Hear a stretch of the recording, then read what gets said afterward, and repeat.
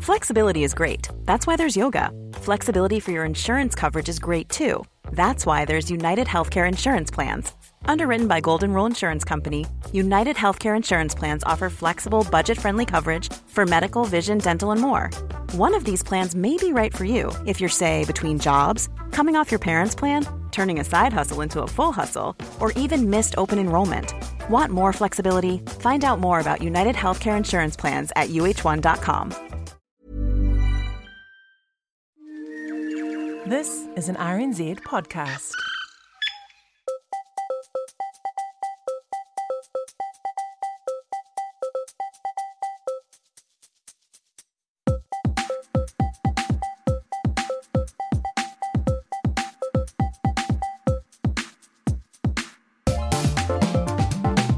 Hello, I'm Richard Scott and welcome to the Podcast Hour, a show which tries to find great things to listen to each week.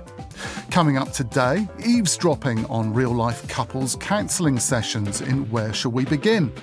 Then Endless Thread tells stories from the popular social news website Reddit.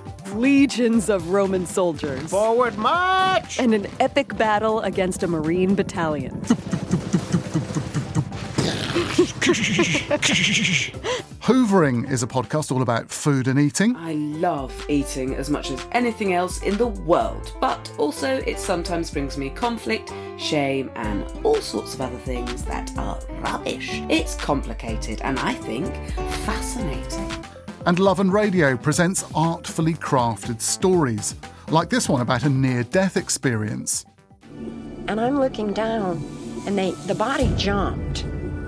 There were people around the gurney, and the body jumped. And I thought, okay, you know what? They're electrocuting that thing. And next time you hear something good, then do let me know. pods@rnz.co.nz is the email address, and on Twitter, we're at RNZ Podcast Hour.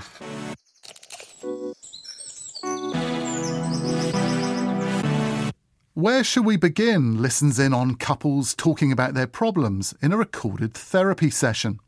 The person helping these people deal with issues like infidelity, divorce and bereavement is the Belgian psychotherapist Esther Perel, a TED Talk sensation, a best-selling writer, and she's got a great voice too.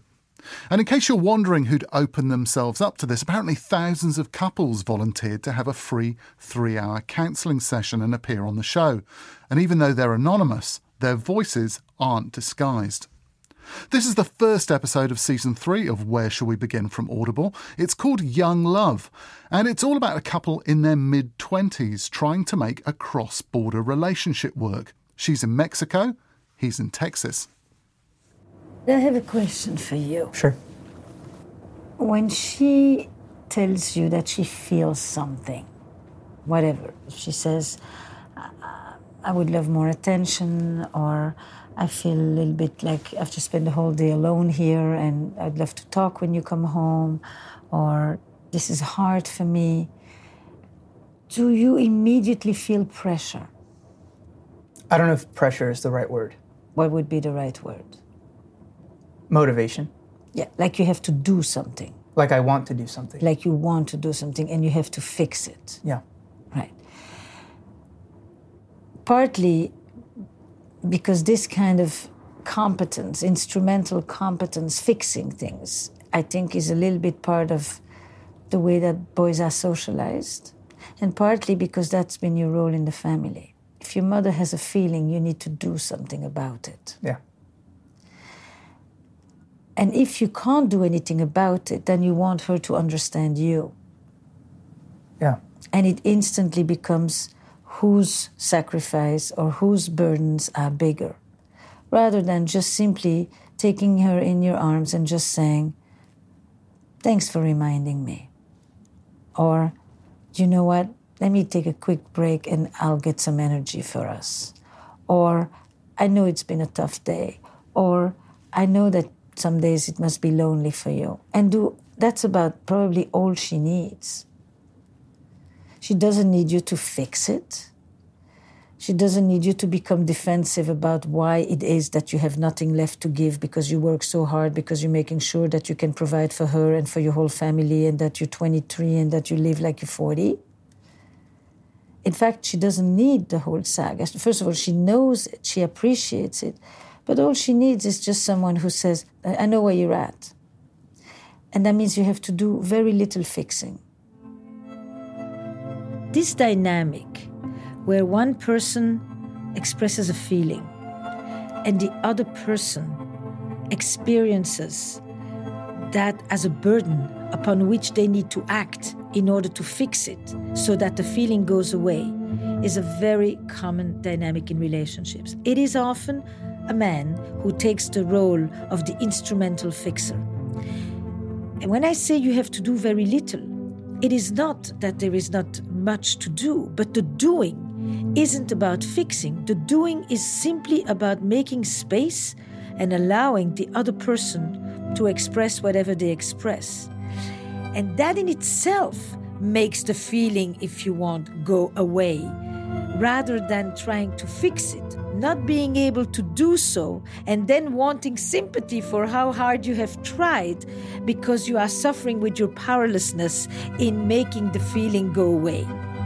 It is such a common couples dynamic that we are addressing here. And very difficult for many of us sometimes to just simply say, I hear you. I know it's tough. You had a hard day. And to think that that is actually equivalent to doing a lot.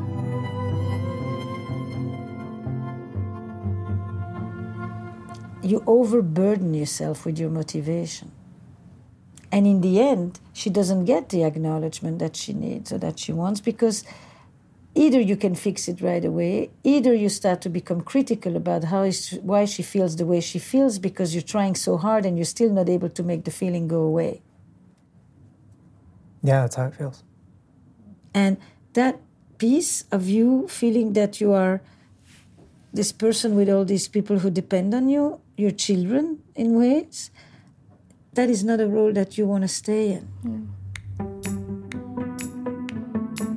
While I'm interested in the sense of responsibility that he feels over the psychological well-being of the women in his life, I'm also interested in how this young woman seems to be much more independent when she's in Mexico without him than when she's with him. Something happens to her whereby she relinquishes her choices, her ability to move, and she puts herself into the role of needing to be cared for. Like my fantasy at this particular moment is that when you're in Mexico, you're much more independent than when you're here. Yeah. It's like you give up all your resources when you show up here. Yeah. And you plop yourself, and in a way you say to him, now you do. I've done my part, which is to show up, and now you do the rest. And you are not the same person when you're here and when you're there. Yeah. No. That's true. It's very true. Like when I'm in Mexico, my phone doesn't work, for example. So sometimes we don't even text or talk, and at the end of the day when I come back home, it's like just checking in, and that's fine. And you do things in Mexico. Yeah, so besides work. Yeah. And you have friends. Yeah. And you have fun. Yes. And none of that travels with you. No. So that's a problem. Yeah. Why? ¿Por qué te metes en esa situación? I'll say. A lot. It's like he loves the independent woman, but the independent woman doesn't come to Texas. Bingo. She stays in Mexico. Bingo. That's very true. That is true. I think it might be just an excuse, but I feel that I really think like it's, like I haven't come to the acceptance yet that, okay, this is, like, I'm actually coming. Mm-hmm. See, that's your version of what he does. You too stop living. Yeah. You have more than one home now. Yeah. You have two homes. And you need a life in each home. With your activities, your people, your habits, your schedules, and they both become your homes. You have freedom. You can come, you can go, you can decide if you want to come less often, more often. But there is a part of you that does it and says to him, I'm doing all of this for you. Therefore, you need to... And that's a story that you're choosing. What would happen if you said, I'm choosing this for me? Are you allowed to make these choices for you? Or are these only things that a woman can do for a man? Are you allowed to leave home on your own terms? Yes. For things that have nothing to do with a man is waiting for me? Yeah, You definitely. are? Yes. Okay. You know that? Yeah. You agree? You believe? We're on board? Which is why I love her. Okay. It's like what I was describing her when she was in school. Her is right here. We're always so independent that the reason being with you makes me feel safe is because I don't feel like I have to take care of you. Like, I've never felt like you're going to be someone that, like with my parents, that just one of them doesn't work and I have to take care of you forever. I've taken this responsibility because, and like I've told you multiple times, I know it's temporary, that you do want to have a career, that you're not just going to be bound to me, and I love that. But she's also telling you one more thing. I am very independent, but on occasion I like a little bit of attention. Without you thinking that means that you have to take care of me. Right. Because you live between the two extremes. Yeah. Yes, he does. Say more. He... No, he. Oh. I think you do feel like I'm working, I'm independent, and... Therefore, I have no needs. Exactly. And therefore, you feel that when you come home, like, okay, cool, we both work, we did our thing, now let's go to bed. And I still want to, like, connect with you because I miss you. I love you. I want to be with you. And so I feel like when you come home and you're just like, you're good, and that's it. But there were things that... Hold on one sec. What did you hear her say just now? I heard you say that I'm there, but I'm not there mentally. No. That's a paraphrase.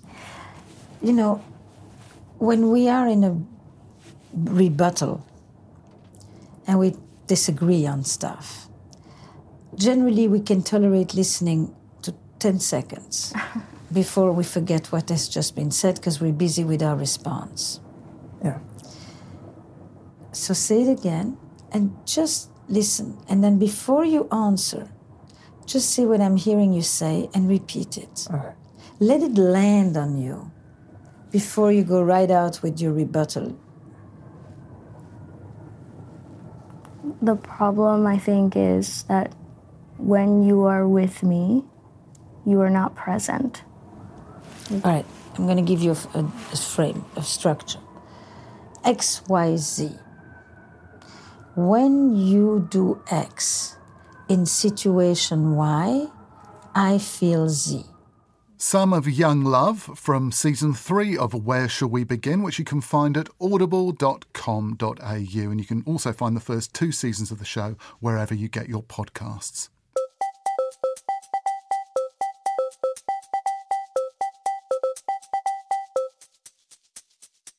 Endless Thread uses the social news site Reddit and its massive online communities as the source for its stories.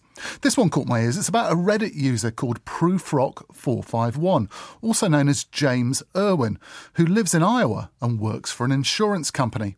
He's also a big military history fan, and he became a bit of an online sensation on a discussion thread called Rome Sweet Rome. It was a very normal day. I want to say was it a Wednesday? It was a Wednesday. So, it's already... The most boring of days. Yeah. There's nothing happens on a Wednesday. And I was eating the most boring lunch imaginable. I was eating a lean pocket, not even a hot pocket, just like a lean pocket, which is, it's just like a cardboard with gravy. I was just sitting there browsing Reddit on my lunch hour, and I came across this prompt. Could a battalion of U.S. Marines destroy the entire Roman Empire in the time of Augustus? James starts writing a story in response. It immediately sounds like the kind of Hollywood blockbuster that you might scratch your head at, but also might say, yes, of course this would be made by Hollywood. He says that looking back, a fair amount of his writing actually makes him cringe. It was very much a first draft. But writing it, I just knew something was going to happen with it. Like I could actually feel like this tingle in the back of my head, and like my fingers were a little bit tingling. Like, I know this is going to do something. But I put it out there, and I thought, well, that was great. That was really great. That was fun. I'll get 100 upvotes now, and then I'll finish my lean pocket.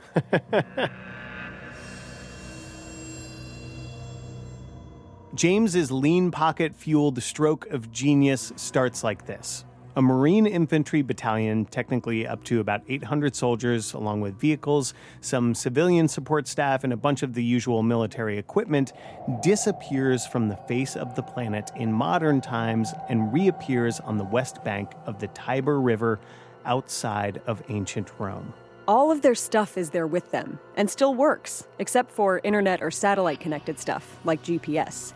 The Marines have no idea where they are. It's chaos. But they start to set up a perimeter and figure things out. And pretty soon, a conflict is brewing. And with James's knowledge about military history, he has the details of how this kind of conflict might play out. He knows, for instance, about pylons. It's a weighted javelin. It's a spear that you would throw. Ideally, it hits somebody in the face. But if not, it lands on their shield, and then their shield is too heavy for them to lift, and then you get them with the sword. The Romans had all this down to a science. James's knowledge, along with that magic that just happens online sometimes, right post at the right time on Reddit, made his lunch break post turn into something way bigger. He didn't even finish the story, not by a long shot, but it had already caught fire. So I was at work. It was in the middle of the day. I think it was around lunchtime, and at the time I worked at Legal Aid, and I got a text from him saying, hey, I posted this thing, and it's kind of blowing up. I was like, oh, that's great, sweetie. But momentum only picked up as the day went on. And then by 5, I had already been contacted by a couple of really big websites saying, if you finish the story at our site, we'll give you a pretty insane amount of money. Like book deal money to finish the story. By the time I picked him up, we were carpooling at the time. I would pick him up, and then I think by that point he was getting, the calls or emails or, contacts from managers in Hollywood, and, it was just kind of surreal. Like, what are you talking about? How is this even possible? I talked to you at lunch, I had gotten offers from a producer in Europe, and I had also been reached out to by some folks at Madhouse Entertainment in Los Angeles. And they said, we think this could be a story. We think this could be big. You should call us. And I did. And so that was Wednesday. And then by Friday, I'd signed with Madhouse, so they were my manager. And then on Monday, an interview came out in Screen Rant saying, this guy has a manager now. And once that happened, I was a real person. And somebody at Warner Brothers called my manager and said, what is this? Is this a movie? And my manager said, yeah, I think it could be something like this. And so the executive from Warner Brothers said, okay, hang on. Called back a half hour later and said, okay, we're going to do it. The fascinating thing about this is that at the time, it felt like nothing like this had ever happened, on Reddit or elsewhere. Here's a guy who writes a super unlikely tale about time-traveling Marines preparing to take on the Roman Empire, and he becomes part of his own unlikely tale about a nerd from Des Moines, Iowa, who writes a rant on his lunch break, and in a matter of days becomes a Hollywood screenwriter. Not only that, they're asking him onto TV shows to talk about this debate around who would win, the Marine battalion or the legions of Roman soldiers. I had an interview with the BBC. They put me on, and they said, so we're going to have Adrian Goldsworthy on, who is probably one of the foremost Roman historians of our time. And so here I am with a man who has... He's got the plummy, Oxonian accent. Well, the Romans, they do this, and of course they'd be ready for that. And, he's absolutely in command of every possible fact about the Roman Empire. And so then they come to me and they say, well, what did the Marines do? Part of the Rome Sweet Rome episode of Endless Thread. And this is another one called Doom Jelly. It's all about the excruciating pain and overpowering feelings of doom and dread you can experience if you get stung by an Irukandji jellyfish. That's a type of box jellyfish that comes from northern Australia. Dr. Teresa Corrett is underwater, in full diving gear, off the Great Barrier Reef in Australia. She's doing difficult research because before she can do her research, she needs to find her research subject. They are so hard to track down. They're an invisible animal in an ocean. That's not even needle in a haystack. That's, needle in a forest. On today's dive, she thinks she's found the needle in a forest, which is why she's made all of the effort to protect herself from her special research subject, including diving gear, which doesn't leave an inch of skin exposed. But the diving gear still has flaws. We were fully covered with gloves, full suits, hoods, the whole lot. I had come up from a dive and was getting into the boat. And as I put my hands up onto the boat, actually a bit of water washed down in between my glove and my suit. And a crazy sort of freak accident, a piece of tentacle actually washed down the inside of my suit with that water. Right here is where Dr. Corrett has a big uh-oh moment. She realizes something very bad has just happened. So does her research partner, Jamie Seymour. And that's when Jamie brought the boat in and said, how are you going? I said, look, I'm okay. I think I'm doing all right. I don't need to go to hospital. He said, right, well, we're going to hospital now. We have to go now.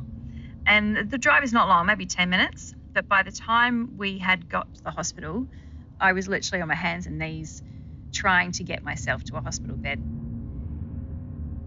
Scene 2, the pilot. Thousands of miles away off the Florida Keys, Air Force Colonel Bill Estrite is doing survival training with a group of highly experienced airmen. We got to Fleming Key where the exercise was being held before dawn. We were all wearing our flight suits. We were preparing all of our equipment. Right at dawn, we jumped into the water. It was perfectly calm. There was no wind. There was no clouds. It was a perfect day. And the boat left. So as I was treading water, and there were a couple other guys around me, I felt this sharp pain in my left thigh. It literally felt like someone took a hot screwdriver and just drove it right into my thigh. And I let out a groan and said, oh, something just nailed me.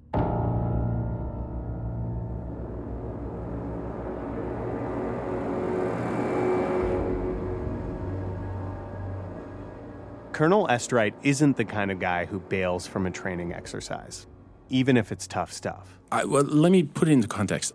I'm 6'2", 225 pounds. I'm in decent shape. I could bench press 315 pounds. I have 374 combat missions. I've been on 6 deployments. So I've seen and I've experienced, I've endured pain.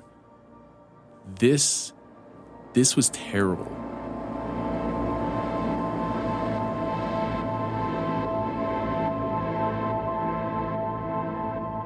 Bill's about 100 yards from shore when this happens, so he starts swimming. When he drags himself onto the beach, he yells for a medic and rips off his flight suit. There's a bright red mark on his thigh. He says it feels like his whole leg is now on fire, but the medic doesn't really know what to do. She pours some fresh water on his leg. I was very much aware that this is bad. This is very, very bad. And within a couple of hours, my throat started to swell shut. My neck started to thicken and swell shut. So the nurse came over and immediately took me to the Key West emergency room. The next 48 hours for Bill will be a fever dream of hospital visits and writhing in his bunk on base.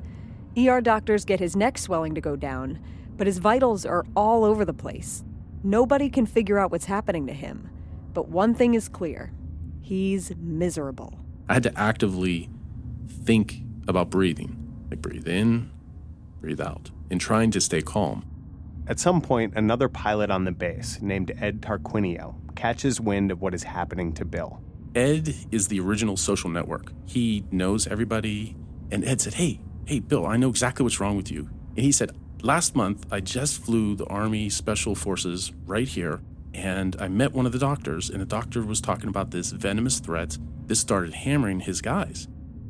So Ed put me in a car, and late at night, take me to this Army Special Warfare base hidden away in Key West. It was so surreal going in there because it's a nondescript area. Wouldn't even know that it's there.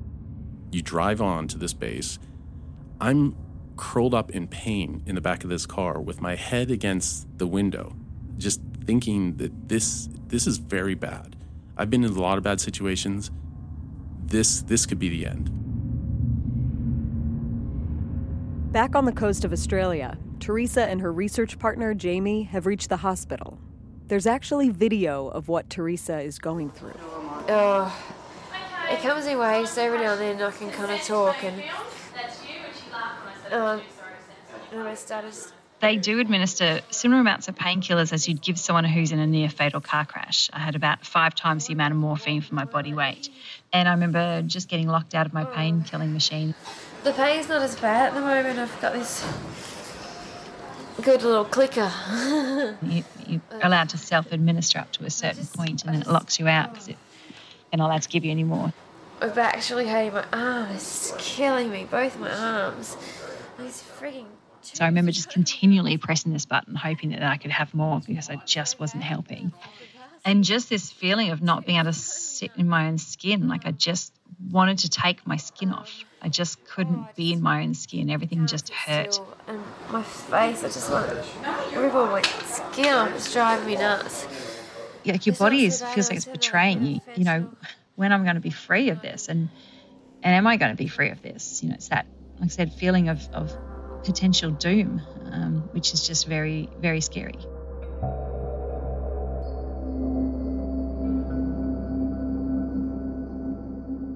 This feeling of potential doom. This is weirdly something that is echoed around the planet by people who have been hit by the same animal. Teresa felt it. Bill felt it. And actually, the guy who got Teresa to the hospital, Jamie, her research partner, he got hit too. And his feeling of impending doom was so bad, Jamie says he asked for a cure no doctor would administer. We had a film crew there, so pretty much the whole 18 to 24 hours is on film, and I don't remember any of it. If someone had given me a gun, I'd have just gone, thank you, I'm off the planet. Jamie Seymour of James Cook University in Australia in an episode called Doom Jelly from Endless Thread, presented by Ben Brock Johnson and Avery Sievertson for WBUR.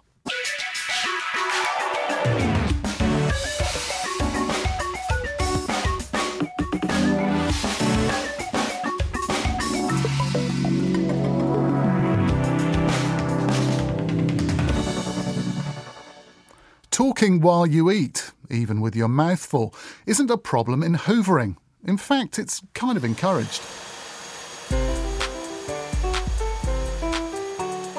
Welcome to Hoovering, the podcast about eating. I'm Jessica Fosterkew. I love eating as much as anything else in the world, but also it sometimes brings me conflict, shame, and all sorts of other things that are rubbish. It's complicated and I think fascinating. This is a conversation with an interesting soul, not just about food, but about gobbling it up, or if you will, hoovering. The show's host, Jessica Fosterkew, is a British writer and comedian who some of you might have heard before in the Guilty Feminist podcast. Here she's chatting to the comedian and broadcaster Josie Long, who's recently had a baby. Yum in my tum. So you're gluten-free? Yes. But have you got complicated health things with eating? Can I eat some more of this? Yes, get some more, get some more. Yeah, although it's just really weird. Like, I don't know why. I just started getting very ill. It's not an insulin. Did you say once it was is it an insulin thing? Oh, I've got that as well, insulin resistance. Oh, it's a different thing though. Yeah. But do you know what? There is a thing that I wanted to talk about, which is how exciting being pregnant. Right, so... Yeah. I'm just taking more of this. Do it. Do you want any more? No, eat it up. Not good. Like, when I was a kid... I'll sprinkle the other bits and bobs on for you. Yes, I would love it. I was like... when I was a kid, I got very overweight, right? For like, I don't know. I mean, I think I had like a difficult upbringing. There's loads of stuff going on. Who even knows? Yeah. But for about, I'm going to say 15 years now, longer than that. Nearly 20 years of my life. Yeah. I would say that I participated heavily in diet culture. Yes. That's such a lovely woke way of putting it, though, isn't it? Like, I participated heavily. It's like you've got in with the bad crowd, isn't it? Well, I felt like a lot of my life was stolen by considering myself to be, like, wrong and fat and considering that, like, if I ever lost enough weight, I would be finished and I'd be okay, but it never ever came. Yeah. And also, like, punishing myself and restricting what I ate and stuff like that. And about, God, a long time now, about 8 years ago. Yeah. I was in a car crash that nearly died, and afterwards I was like, I'm never going on a diet again. Yes! It was like the start of changing my life about eating. Wow, what an amazing thing. Yeah. Just putting it all in perspective. Yeah, and also just going, I don't want to punish myself anymore. Did you do that to yourself with no therapy? No, I was also going to therapy. Okay. But you know what I mean? Because it's taken me... but it's so fascinating to have like a slap round the face life event like that to go, enjoy your life. Don't spend it on these fish. Because it's... I don't know, there's an amazing podcast called Food Psych, which is an American anti-diet dietitian and psychologist. And the statistics in it are... I mean, it's like a really sensible, grown-up, very serious documentary-style podcast, but I highly recommend it if you are interested in that. The statistics on how many diets work they just don't. Diets don't work, and they lead to... almost inevitably will lead to disordered eating, and this almost inevitably lead to mental health issues. Yeah. But I don't know anyone of our generation or our parents, and it feels like it's only getting worse for future generations, who haven't at some point, if not for huge portions of their life, been in that cycle. Yeah. And I really, really... in 2009, I just sort of thought, if I can just lose weight, then I'll be employable. Then I'll be all right. Because it's bleak and and I kind of thought if I can just get this out of the way, everything will be fine. And I also have got like allergies, and I thought, I'll be able to eat gluten again. I don't know what I was thinking. And I went on this diet, which was so expensive and so bad, where I basically ate protein sachets and salad and nothing for a whole summer. I lost the summer, really ruined the relationship I had at the time. Really? Yeah, because I stopped going out. I was miserable. I was like starving. Only weird thing is, I did have incredible, feel very clear mentally. Right. But I think it's because I wasn't really having sugar, caffeine, gluten or anything. Yeah. So I think there might also be an element of that, when you're starving, which is what you were, your brain goes into a survival mode, when you're fasting when I did for the religious reasons or whatever. Yeah, that happened too. It's so that you can hunt something so you can find something to eat. It's your body, that sharpness is your body using its last reserve. Oh God! Your body's like, please find something. Let me go into a comfier, slower mode, please. But it made me very. It was basically an eating disorder that I tried to perpetuate after I'd lost the weight, couldn't keep up with. It made me incredibly anxious. It was awful, and I look now, and that was why I was like, I want to talk about birth and stuff, because I felt like I got to a good point before I got pregnant, whereby I eat what I want when I want, and I enjoy it. Yeah. And when I'm hungry, I eat, and when I'm not, I don't. What an it's so simple, but it's all you can ever hope for. Yeah. Yeah. And if I sometimes eat more than I need, I sort of go, I probably wanted some comfort. It's fine. Yeah. And a lot of the time, for me, it meant I tried not to eat very much sugar or very much booze, because it makes me feel like shit. And get really depressed and stuff. But anyway, so I was in quite a good place before I got pregnant. Yeah. And when I got pregnant, it was the most thrilling thing in the world, for once in my life, to be getting visibly bigger and for people to see it's a good thing. Beautiful. And for me to feel I'm big and I don't have to be ashamed of that. And it was great. I'd sit on the tube with my legs really far apart, being like, yeah, you're going to f*** with me? And have men treat me better for getting bigger it's such a weird thing because it's like, oh, no, in this one allowed capacity, we'll all be nice to you about it. In any other capacity as a woman, if you're getting bigger, you're not allowed that. It's terrible. Yeah. And so it was a really, like, weird but wonderful time. And also, again, although when I was pregnant there was stuff I didn't want to eat, it was still really great to be like, all bets are off. You just got to eat more calories. Yeah. It's more important. And like breastfeeding as well. Yeah. I'd look at things and be like, well, what's the point if there's only 100 calories? It's got to have 500 calories. Yes! Anyway, yeah. So. I love it! Oh, there's so many things on that I want to pick up on. It's just, isn't it the most liberating thing? I had in a swimming pool changing room, a real breakthrough moment when I was pregnant, and I put on, I don't know how much, many stones when I was pregnant, didn't care. And I was changing in a changing room and completely like butt naked, and people were all around, and it was a really busy changing room. Kids, I don't know why kids sometimes make me feel self-conscious in changing room. I don't know, It's because do you remember being a kid and looking at women and being like, and also be like, look at your whatever. Also, I mean, talking of like being shamed by a kid, I have to tell you this because I don't think I've said it on the podcast yet, but last week I was away and my son calls his penis his kinkle, and he said to my partner Mikey, Mummy's got boobies, I've got a kinkle, and you've got a belly. He's fat shamed his own dad. Oh, that's harsh. But also it's like he's gone, okay, so I've got this, that's my defining feature. Mum, obviously it's the boobs. Dad, I mean, let's see what's here. Let's see what's going on. What's my favourite bit of you? Yeah, I think it probably did come down to that. That's very sweet, isn't it? Anyway, I digressed from my own long, boring story, but I remember thinking, oh God, I love being pregnant and naked in this public place. And I've never, ever thought I'd be, unless, because in my head I was like, unless one day I'm very thin, whatever. And I thought my progress on that front has been so slow, it's been virtually imperceptible, but it's been there.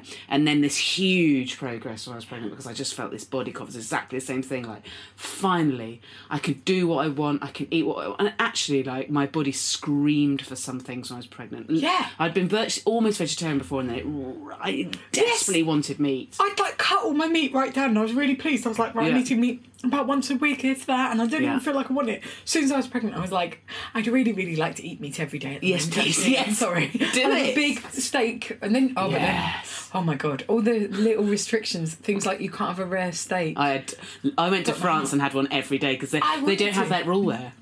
Oh, see, that's very smart, because different countries have different rules. I mean, that's not why I went. No, but it's like time zones. Yes, you have to abide by the rules. So if in France they're like, well, when you're breastfeeding you can have a bottle of wine, it must be healthy, because that's their guideline. That week I had about 4 really rare steaks, and I had a tiny glass of red wine every day.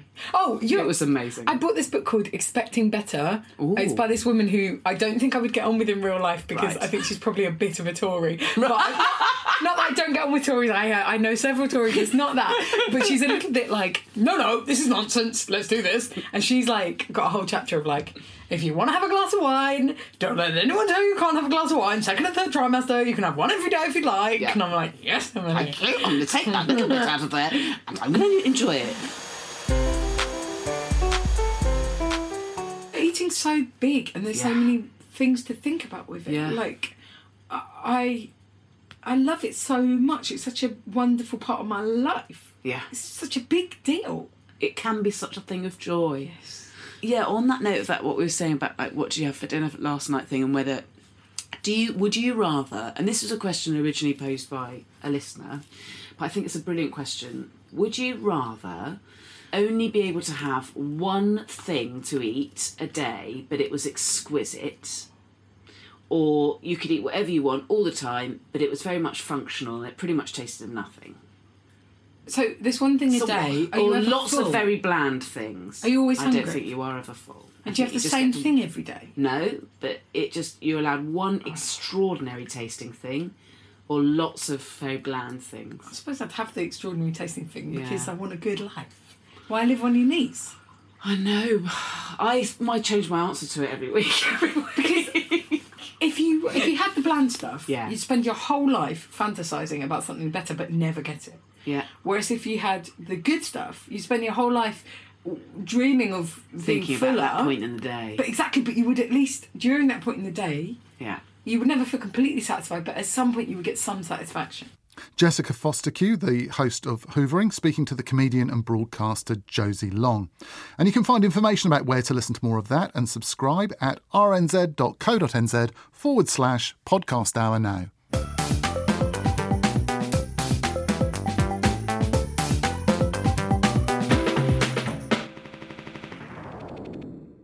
Love and Radio is a great show for people who like their podcasts audio rich. No studio banter or information overload. It just gathers up great first-person stories, some pretty adult-themed, it has to be said, and puts them front and centre using cutting-edge sound design. As one happy listener puts it, the stories are great, strange, intense. The sound is a delight. And they've never tried to get me to accept a tote bag. Here's some of a recent Love and Radio story called Coming Back, and it's all about a near-death experience that Pam Reynolds had when she underwent major brain surgery in 1991. Doctors cooled her body down to less than half of its normal temperature and temporarily stopped her heart during the procedure. And she experienced the sensation of leaving her body behind on the operating table, of being bathed in this calming light. And she met a succession of dead friends and relatives she knew. The experience had a profound spiritual dimension and changed her forever. There was absolutely no fear and no sense of, I must be in heaven. They wouldn't let me go all the way into the light, first of all. So You tried to? Oh, yeah, I wanted to. But I was stopped. I was told, if I were permitted to go all the way in there, then it would be impossible for the me that was there to be joined with the me that was back in the operating room. And there would be people who didn't like that, so no. Now, I've heard that many people are given a choice during the near-death experience whether or not to return to the body. They didn't give me any choice. I was going. And I didn't like it. Oh, I was shown my generations. I was shown a sea of people not wearing light, looking perfectly normal. I recognized my children or their faces in adulthood. Some of my elders, and there were a lot of people I didn't recognize. But the idea was, if you give this, it outlasts you. Because these are your voices. This is your voice long after you're gone from the world. This is what you leave the world. It's the only true, real thing that you leave. The ones that carry on when you're gone. And there was a whole sea of people that, because I lived, carried on. There was a point at which I understood, and I can't really say how I understood, that I would be going back. The first communication was my grandmother expressing she would not be the one to take me back. And my uncle communicated, I'll be the one. And we went back the same way I had come in. It was the entire process in reverse. It was not rapid, it was very slow. And there I was again, with him, looking down at the body. Only at this point, that thing looked like a train wreck. It looked like what it was, dead. I did not want to get in it. I didn't even want to look at it. And now my uncle is reasoning with me. He says, sweetheart, it's like diving into the swimming pool. Just dive in. And I said, you know what? I don't think I want to do that. And he said, well, sweetie, and here's another strange thing. He started reminding me of all my favorite things. My favorite thing to eat, my favorite smell, my favorite bird songs. And I'm looking down, and the body jumped. There were people around the gurney, and the body jumped. And I thought, okay, you know what? They're electrocuting that thing. I'm not getting... My uncle pushed me.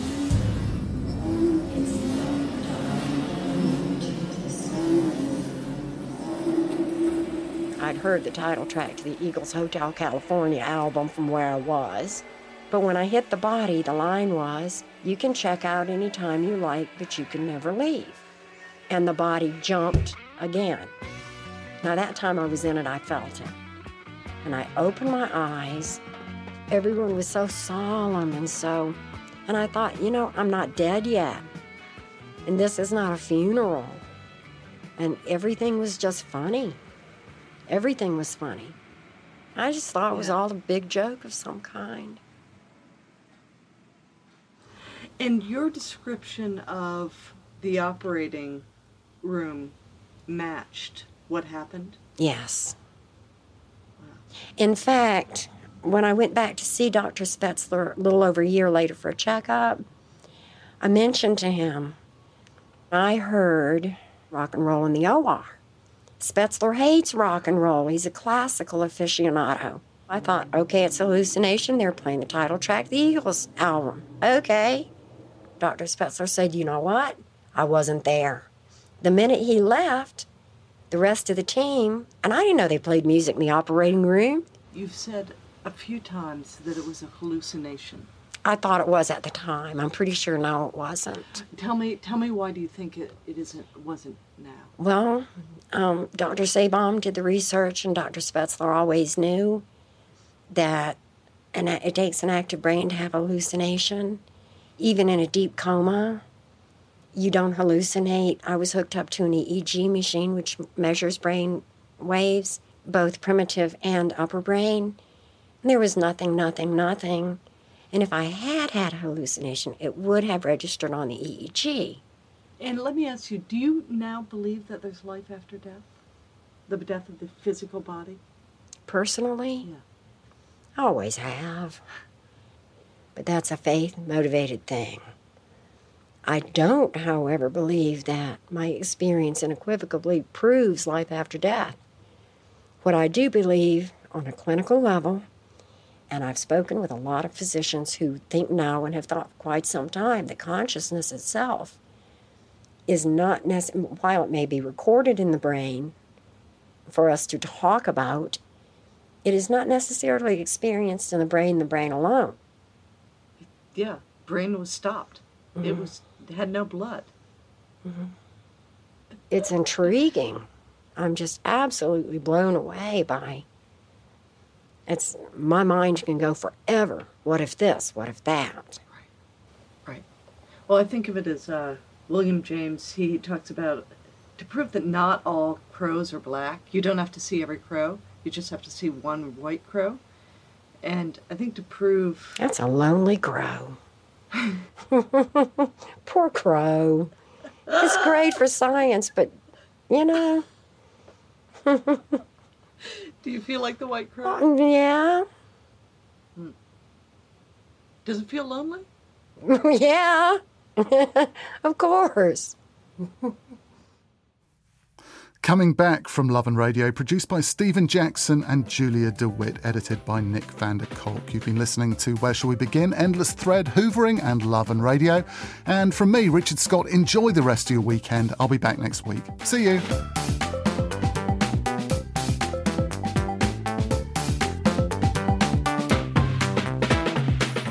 Thanks for listening to the podcast hour from RNZ. If it's helping you find new stuff to listen to, then please consider giving us a review or a rating on iTunes or the Apple Podcast app or Stitcher or wherever you get your podcasts from to help other people find us too. And if you're writing a review, then do let me know if you think you'd like to hear fewer shows, longer clips, or more interviews with the people making the shows that we feature. And if you can mention the show to a family or friend or subscribe to it at RNZ The Podcast Hour, then I'd be pathetically grateful. Thanks a lot. Botox Cosmetic, out of botulinum toxin A, FDA approved for over 20 years. So, talk to your specialist to see if Botox Cosmetic is right for you. For full prescribing information, including boxed warning, visit BotoxCosmetic.com or call 877-351-0300. Remember to ask for Botox Cosmetic by name. To see for yourself and learn more, visit BotoxCosmetic.com. That's BotoxCosmetic.com.